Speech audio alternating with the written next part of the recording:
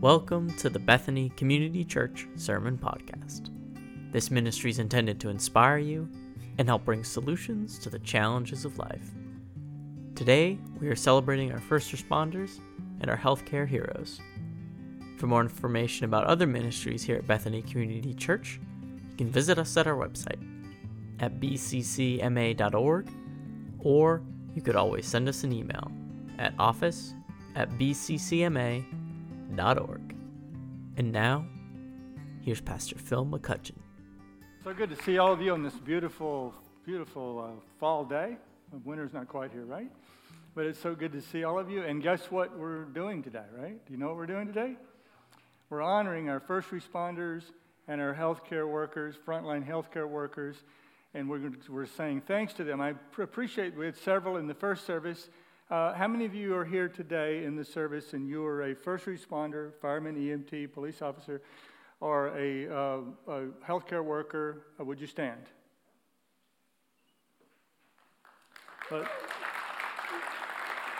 Thank you for your service. God bless you.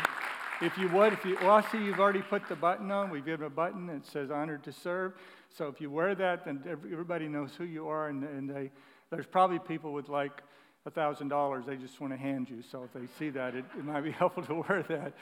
But we're so excited to have our guest here today. We have Chief Bill Kessler from Minden Fire Department here with us today. You'll be hearing from him a little bit later. We also have Senator Ryan Fatman's legislative director here today, and Jason King. And I've been bugging him for a long time with emails and things that I want done, and now we get to meet him in person, and so it's really good to have you, and you'll be bringing you up in a little bit. Before we do anything else, though, we're going to get to meet some other local healthcare heroes and first responders via video, so let's roll the tape. The problem is that this is an evolving situation. Literally every day we learn a little bit more about it. The United States is reporting the highest number of deaths in a single day, nearly 1,500. More than 77,000 new cases were reported yesterday. Because the U.S. just recorded its worst week for new cases since this pandemic began. More than 500,000 new COVID infections.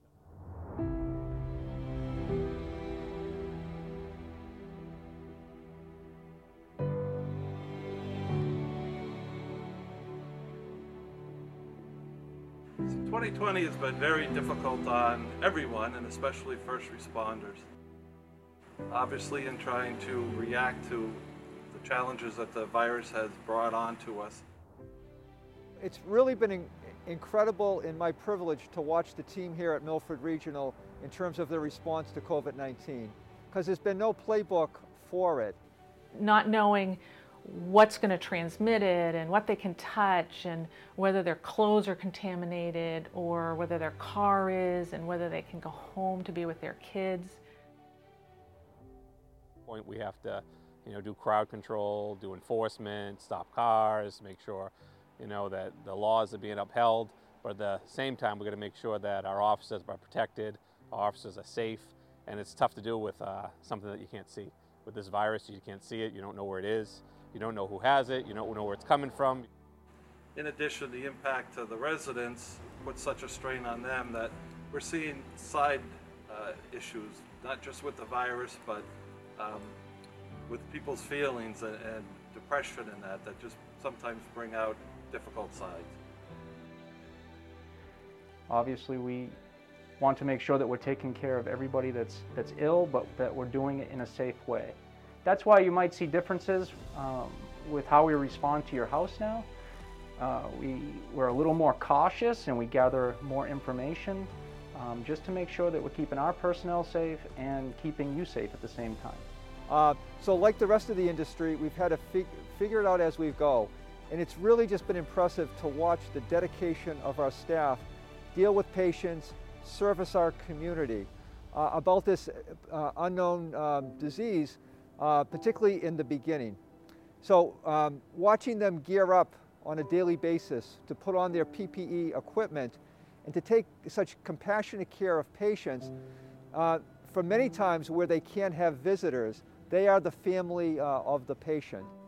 My goal when I go to work is to have grace and compassion on especially my coworkers who are so stressed. You know, we all have families. We all got to get through this together. We're all a community, and it's just changed the way we interact with people. Prayer is so important, and I think during this year, we probably found that we're praying more, looking for guidance, for spiritual guidance, and for some direction and answers. So keeping us, Milford Fire Department, in your prayers is very much appreciated, and something that we definitely can use. I think praying for our safety, for us as first responders, but also for our families, because we do go home at the end of our shift and we put them at risk. And I'd include the community at large as well, because again, this is a big challenge for them, not just with the illness, but especially with the holidays coming up, which is a difficult time for many. Being isolated will just add even more. Well, I think in this second wave, while we have systems in place and we have probably more PPE, which personal protective equipment, and testing is more available, I think the stress of going through it again is really overwhelming to people. And so I think just praying for people's emotional comfort and psychological comfort, and asking God to give them strength and hope in the midst of this, that it will end, and that God will help us see us through it. I think keeping in mind our employees, our medical staff, in terms of taking care of patients, is really what comes to mind. But when you talk to our staff, often they're not really thinking of themselves. They're thinking of their patient, but they're also thinking of their own family. I mean, for them, getting sick is more the risk of it bringing them home to their family members, to their parents, to their spouses, and to their children. And so I think thinking of the employee as a whole and what they're doing every day with themselves, with the patient, and their family is really what needs to be kept in mind. And we're so grateful for you taking the time to do that. I'd say in general, just keep praying for the country. Pray for your local police departments, your local fire departments, your hospitals, any first responder, any public safety worker, the person at the grocery store, because we're all the ones that have to work during this pandemic. Just pray for the safety of everybody, for our families, the health of the nation. I think that's what matters. We're all in this together, and I think that's what we all need to remember, that we're a community that sticks together and we pray for each other. Ed, it's an awesome privilege to stand here on behalf of the faith community and the Bethany Community Church, and to present a citation of acknowledgement from Senator Ryan Fatman, which reads, "Be it known that the Massachusetts Senate hereby extends its congratulations to Edward J. Kelly, to Chief David Kersey, and the Minden Police Department in recognition of your unending dedication to protecting and preserving the health and well-being of the community through this pandemic, and to your entire team that has prioritized the service and safety of everyone before your own." Thank you so much, and God bless you. Thank you. Just like to thank you and thank Bethany Church, and thank you for your prayers. Keep praying for all the public safety people out there, and all the first responders in the hospital. And thank you so much for your sacrificial service in the year 2020. On behalf of the Milford Fire Department, thank you, Pastor Phil. We really appreciate the recognition, and we thank you for keeping us in your prayers. I think that captures it really well. God bless you, and you will remain in our prayers. On behalf of our team, I accept this here at Milford Regional. Thank you for thinking of us and keeping you in your prayers. Thank you. We'll get through this together. I think the prayers of all of us saying it together, we'll get it through, and we'll be better on the other end of this, knowing a lot more. That's right. You got it. God bless you. God bless you. Thank you.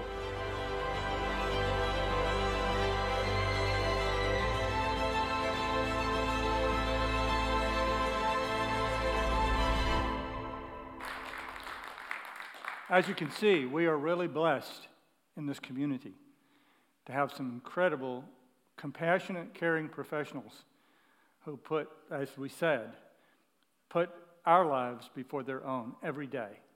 And we're so appreciative of that. We're also appreciative of our state government. We appreciate Governor Baker and prioritizing our churches getting reopened back in the end of May. We really appreciate it. So we're delighted to have a representative from our state government here today, Jason King, Legislative Director for Senator Ryan Fatman. I'm going to turn it over to him, and he's going to be introducing Chief Kessler. A nice break from the mask. That's why I let you up here. Good morning, Bethany Community Church. Good morning. My name's Jason King, and I'm State Senator Ryan Fatman's Legislative Director. Unfortunately, Senator Fatman couldn't make it here this morning, so he asked if I could come and share a few words on his behalf. And I have to say that I'm humbled and extremely grateful to be here this morning. I'm grateful because, one, God is so good. Amen. And two, Senator Fatman and his entire office, myself included, sincerely appreciate all of our first responders and all of the support personnel that enable them to excel at their job of always protecting our communities and being there to help our neighbors who are wearied and burdened and brokenhearted. Our first responders' dedication to serving others, especially during a pandemic, has shown us what they are truly made of. The same can be said for our incredible healthcare workers. They have been at the ready this entire pandemic. Even when they didn't have the PPE they needed early on in this crisis, they bravely held the line until we could get some in, which I can attest to you, Senator Fatman and his wife, Stephanie, put in significant time and effort into getting our healthcare workers the equipment they needed. For our healthcare workers, I just have to say that if the way they handled themselves early on in the pandemic is any indication of future success in the ongoing battle with COVID-19, then the health of our local communities is in good hands. On behalf of Senator Fatman, I want our first responders and healthcare workers to know how grateful we are for them and their families. I know it's been a tough year in many ways for many people, myself included. So I just want to finish this morning by saying, and I need to preach this to myself continuously, that regardless of how difficult life can get at times, there is always something that we can be grateful for. For me, I'm grateful to the Lord that I have breath in my lungs, and I'm thankful that we have a creator and sustainer who loves us enough to give us first responders and healthcare workers. Thank you, and I hope everyone has a blessed day. And before I leave the stage, I'd like to invite Chief Kessler up to present an official citation on behalf of Senator Fatman. And we just wanted to let you know, Chief, how appreciative we are of you and your personnel and just everybody in the town of Mendon. And now I'll read the citation. Commonwealth of Massachusetts State Senate, official citation. Be it known that the Massachusetts Senate hereby extends its congratulations to Fire Chief William Kessler and the Mendon Fire Department in recognition of your unending dedication to protecting and preserving the health and well-being of our community through this pandemic, and your entire team that has prioritized the service and safety of everyone before their own. And be it further known that the Massachusetts Senate hereby extends its best wishes for continued success, that this citation be only signed by the President of the Senate and attested to, and a copy thereof transmitted by the Clerk of the Senate. And it's signed by the President of the Senate, Karen E. Spilka, Michael D. Hurley, Clerk of the Senate, and it's offered by your state senator, Ryan Fatman, and it's signed today, November 29th, 2020. Congratulations. Thank you. Thank you so much. Thank you, Jason. Thank you for your selfless service and sacrifice.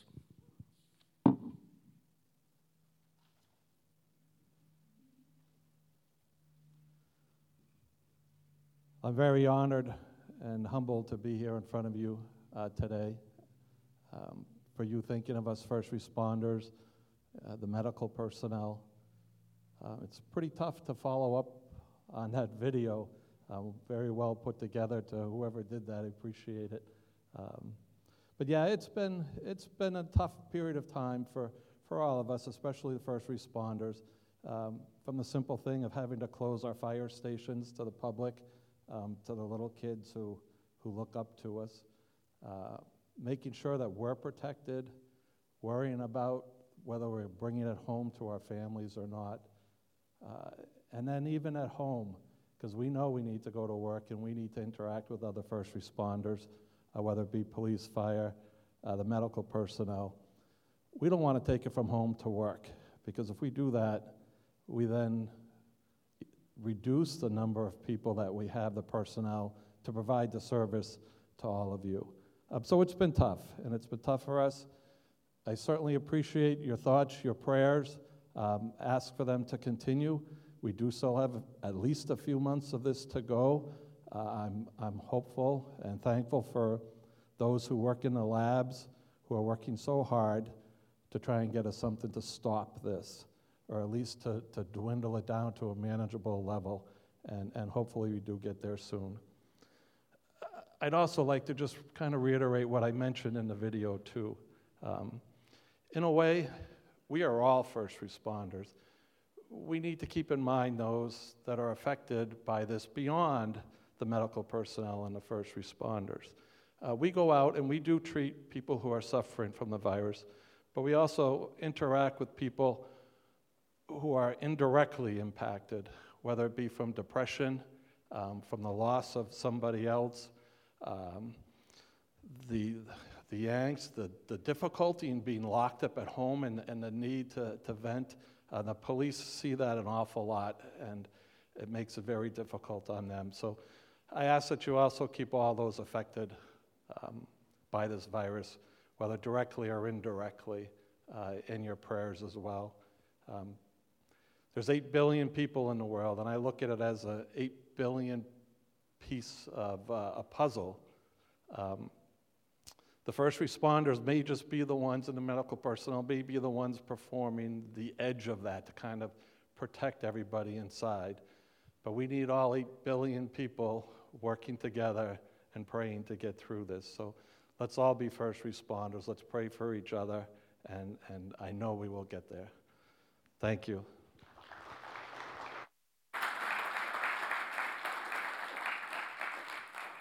Thank you, Bill.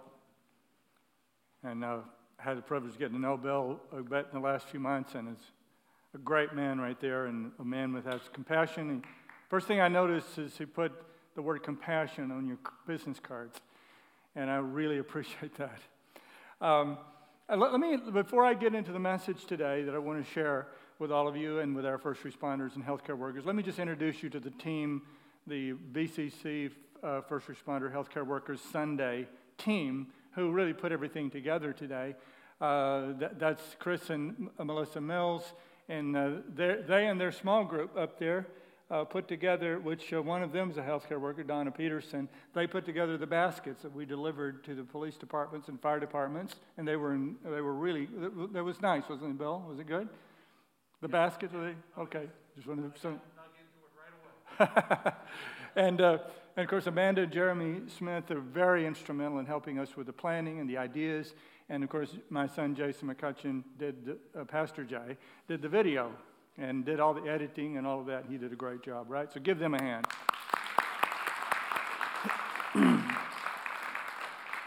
So in the next few minutes, I want to talk to you about why we honor first responders and healthcare workers, why we're doing this today.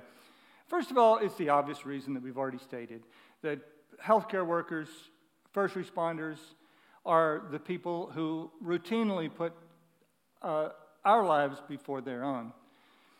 But beyond that, I have a religious reason that I honor you today, and that I'm deeply touched by, and that is this, that you are embodying the nature and character of the God that I love and serve.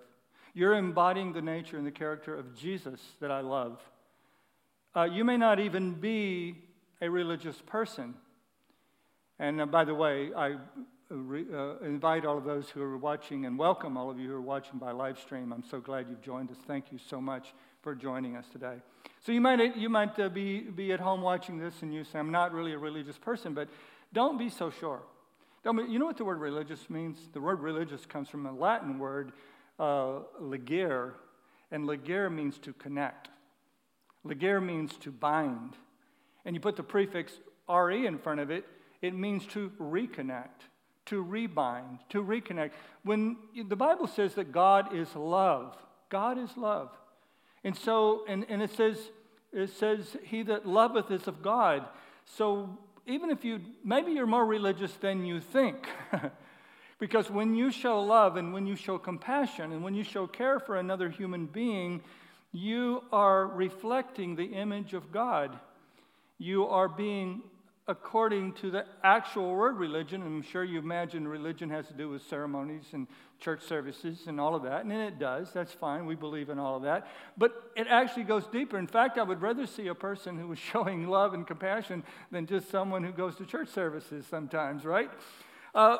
God is love, and love is of God. So when you love, you're connecting people with the presence of God. June Lozier is a lady who attends our church. She's just got out of the hospital yesterday, matter of fact, having her own struggles and with some situations in her own physical body. But she's a charge nurse at a lung care healthcare facility. And she sent me an essay, really not really knowing what the service was going to be about. And I don't think she was even aware, I'm not sure she was aware of the service when she wrote the essay. But she sent me an essay as sort of a catharsis for her of the stress that she's gone through in managing a long-term care health facility. And she wrote it in as kind of a healing for her to express. She wanted her pastor to hear the beauty but the stress that she's been under. And she told me one particular story, which she told me in the essay, and then we also talked about it on the phone. And it was a Mrs. Donnelly who's in her facility. She had a number of these stories, by the way, but this one particularly touched me. A Mrs. Donnelly who's in her facility, whose son would come, before coronavirus, would come to see her every day. Every night, her son would come, and they would watch Jeopardy together. And her son would give her a kiss and leave. And when coronavirus happened, Mrs. Donnelly struggled with some level of dementia. So she was confused as to why her son wasn't coming. They even got him on FaceTime, but that didn't make sense to her. And she started to walk the halls, and eventually stopped eating and stopped getting out of bed because she told the staff, "I think my son is dead." And for her, life was over. It's what you alluded to, the depression and the difficulties of the lockdown. And so the staff began to do what they do. They begin to do that God thing that they do. Every night they would go in, they'd rub her back, they would minister to her. And she said one day she goes into work, and they tell her that Mrs. Donnelly is probably dying. She goes into her room, and she did not want. Now this shows you a perfect picture of where our healthcare workers are right now with this. She said she did not want this dear lady to pass away without the human touch.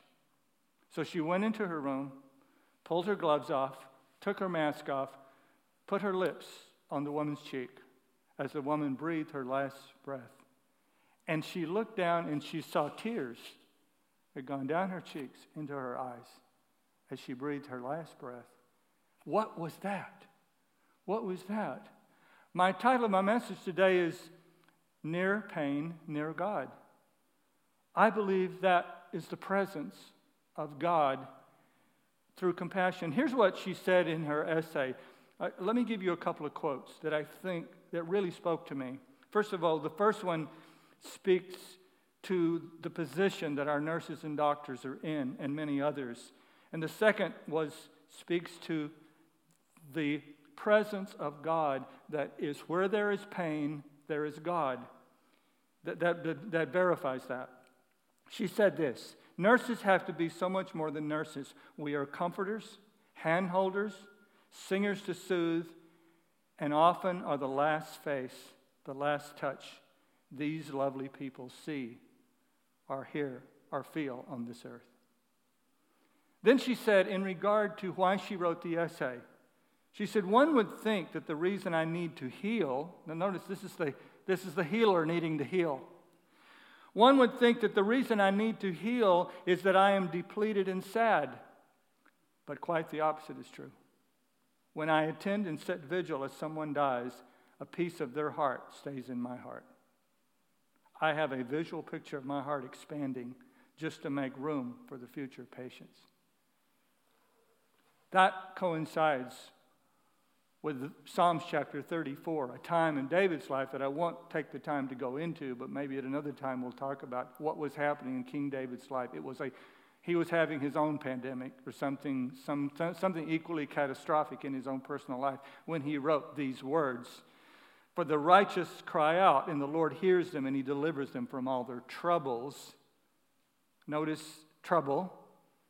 God showing up where there's trouble. The Lord is close to the brokenhearted and saves those who are crushed in spirit. You know, the question of human suffering is complex. Why people suffer, why we have our hearts broken, and why we feel pain is very complex. But the fact that Jesus came to earth and suffered answers the more imminent question. We say, why do we suffer? Why do we have pain? But the fact that Jesus came to earth as a suffering Savior answers a more imminent question, and that is, where is God when it hurts? The incarnation, which is what we mean when we say that Jesus came in the flesh. It was God in the flesh. When Jesus came in the flesh, which we call the incarnation of a suffering Savior, tells me for certain that where there is the presence of pain, there's the presence of God. You know, when there's a problem to be solved, I find that trying to figure out who's to blame is mostly a waste of time. I like people who come on the scene who want to solve the problem.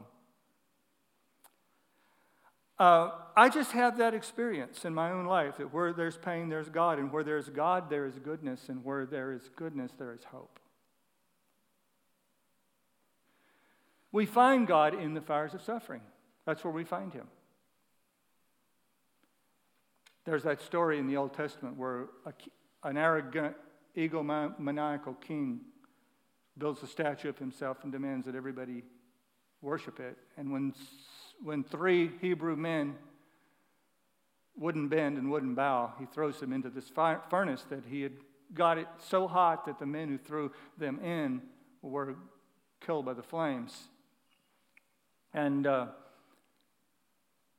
he put 3 men in, and then the scripture records him saying this as he looked at the flames in Daniel 3:25. Look, Nebuchadnezzar shouted, I see 4 men unbound walking around in the fire unharmed, and the 4th looks like a god.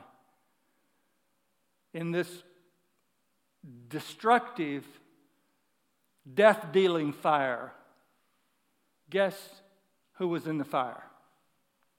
The Son of God. He could have been anywhere, but God chose to manifest himself in the fire.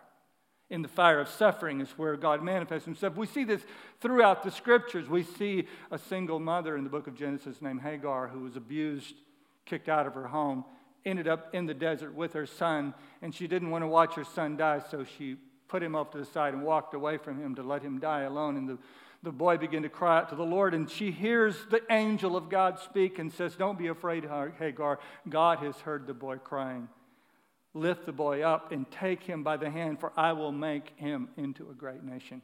And then she looked and she discovered a well that would save them from dying of thirst in the desert. And she went and drank from the well. And later she went back to that well and she named it Bir Lahai, which means this is the well where God saw me.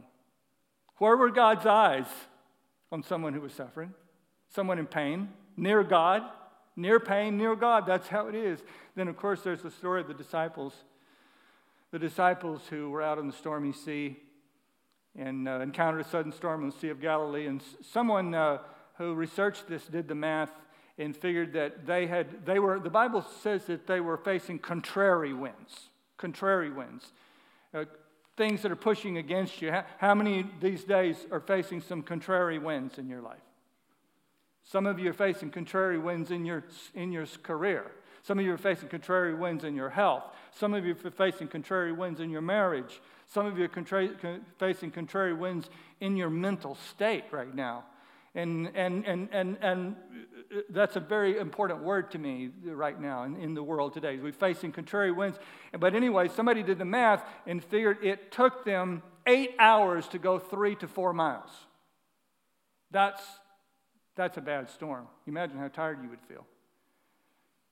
And they look out in the storm, and they saw what they thought was a ghost. You know, sometimes when God starts to send you the answers frighten you. Sometimes when God begins to bring help to you, it doesn't look like help. And they looked and they actually said, it's a ghost. And they were more frightened than ever now. But then they heard the voice of Jesus saying, it is I, be not afraid. Here we have it, a fiery furnace, God is in it. We have an abused single mom dying in the desert, God is there. We have the disciples on the stormy sea, Jesus is there. Life is filled with these persistent examples that the storms of life bring us the gifts that we get no other way. C.S. Lewis, one of my favorite writers, said this: if you ask people to look back on their lives and tell you when they experienced the reality of God, they almost always tell you about a period of suffering and loss. When everything else fell out from under me, when I dropped into the void, God was there. If you ask people, when did you really grow spiritually in your life? What event really changed you? They never say it was during the happiest days of my life. They always say it was during the hardest days of my life. See, a lot of you are looking for God in a beautiful sunset or a beautiful mountain range or a rippling brook or a beautiful religious ceremony or a raucous rock and roll praise service. And yes, God is in all those things. But God shows up the biggest and the greatest in our catastrophes, in our pain. That's where he's alive. In fact, that same writer, C.S. Lewis, said, God whispers to us in our pleasures, speaks to us in our conscience, but shouts in our pains.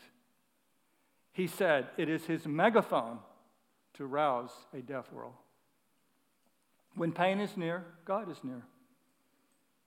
Let me tell you a little personal story from my own life. And those of you who attend Bethany all the time, you've heard this story. But I know we have some guests today, and we have guests via live stream. So I don't get tired of telling this story, because every time I tell it, I feel the emotions of that day, and I feel the emotions of feeling the nearness of God when I was panicking. As you know, I had a couple of brushes with cancer 5 years ago, then 3 years ago. And Dr. Constantine down at Dana-Farber wanted to stage the cancer, so he sends me for a bone scan, which I didn't think much about. Here's a guy, you know, I was 59 years old or 60 years old and had hardly been to the doctor in my life, you know. You go for the physical exam, I would go for a physical every couple of years, but that was it. And so getting poked and prodded and pictured and all that was a new experience for me. So I remember that day, I went to go to the bone scan, which I hadn't thought much about, and I go down and get the injection of the dye and go home, and I sat in my easy chair, and I had a panic attack. I'm thinking, bone scan? Why do they want to do that?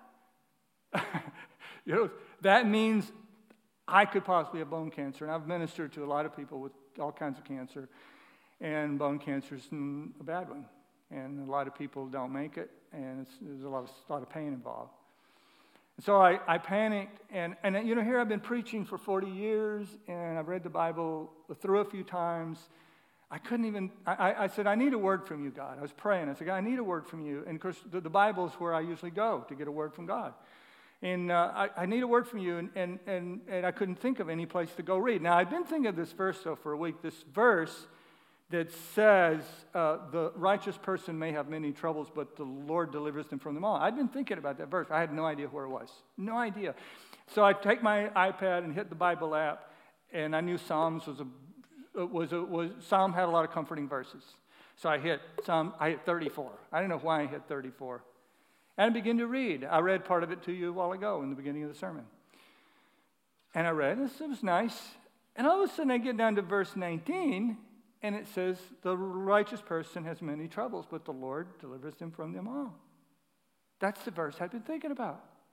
So I said, you know, I go back and forth from being an atheist to being a Christian constantly. I'll just be honest with you. So I was thinking, I believe there's a God.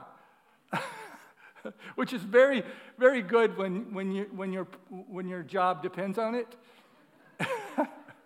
It's very good to be a theist at least, So I thought that's really cool. There's the scripture I've been thinking about for a week. But then I wasn't prepared for the next part of the verse, and you can see it on the screen. He protects all his bones. Immediately I felt better, right? Wouldn't you? Felt better.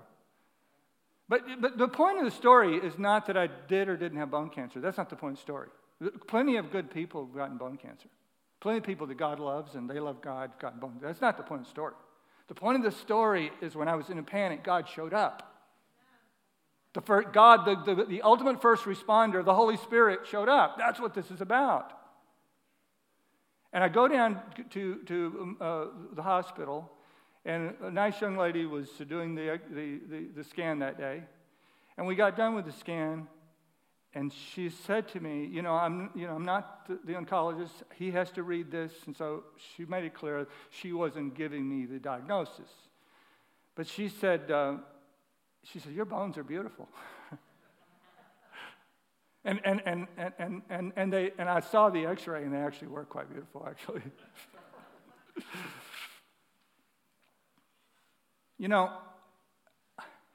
Sometimes I'm sure that I'm nicer than God, because I think to myself, I actually told God this. I said, God, if I were you and you were me, I would heal me. And I don't understand why he doesn't heal me sometimes when I want. Sometimes I've been healed. But what I can't deny is he shows up. What I can't deny is his presence, his power, his word shows up. And when I understand something, when I understand that suffering is not God's failure to act, but his opportunity to act, I become his image bearer. That's why I'm saying this to you first responders and healthcare workers.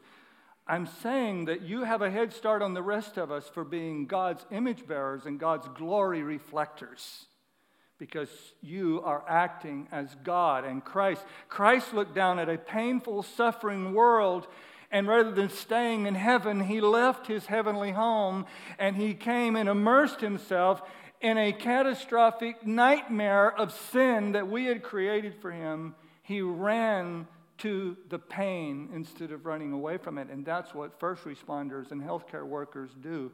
I know that image is burned in my brain of 2016, July of 2016 in Dallas, Texas, when a shooter shot and killed 5 Dallas police officers.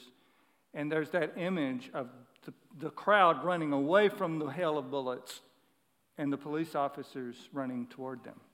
That epitomizes what first responders do every day.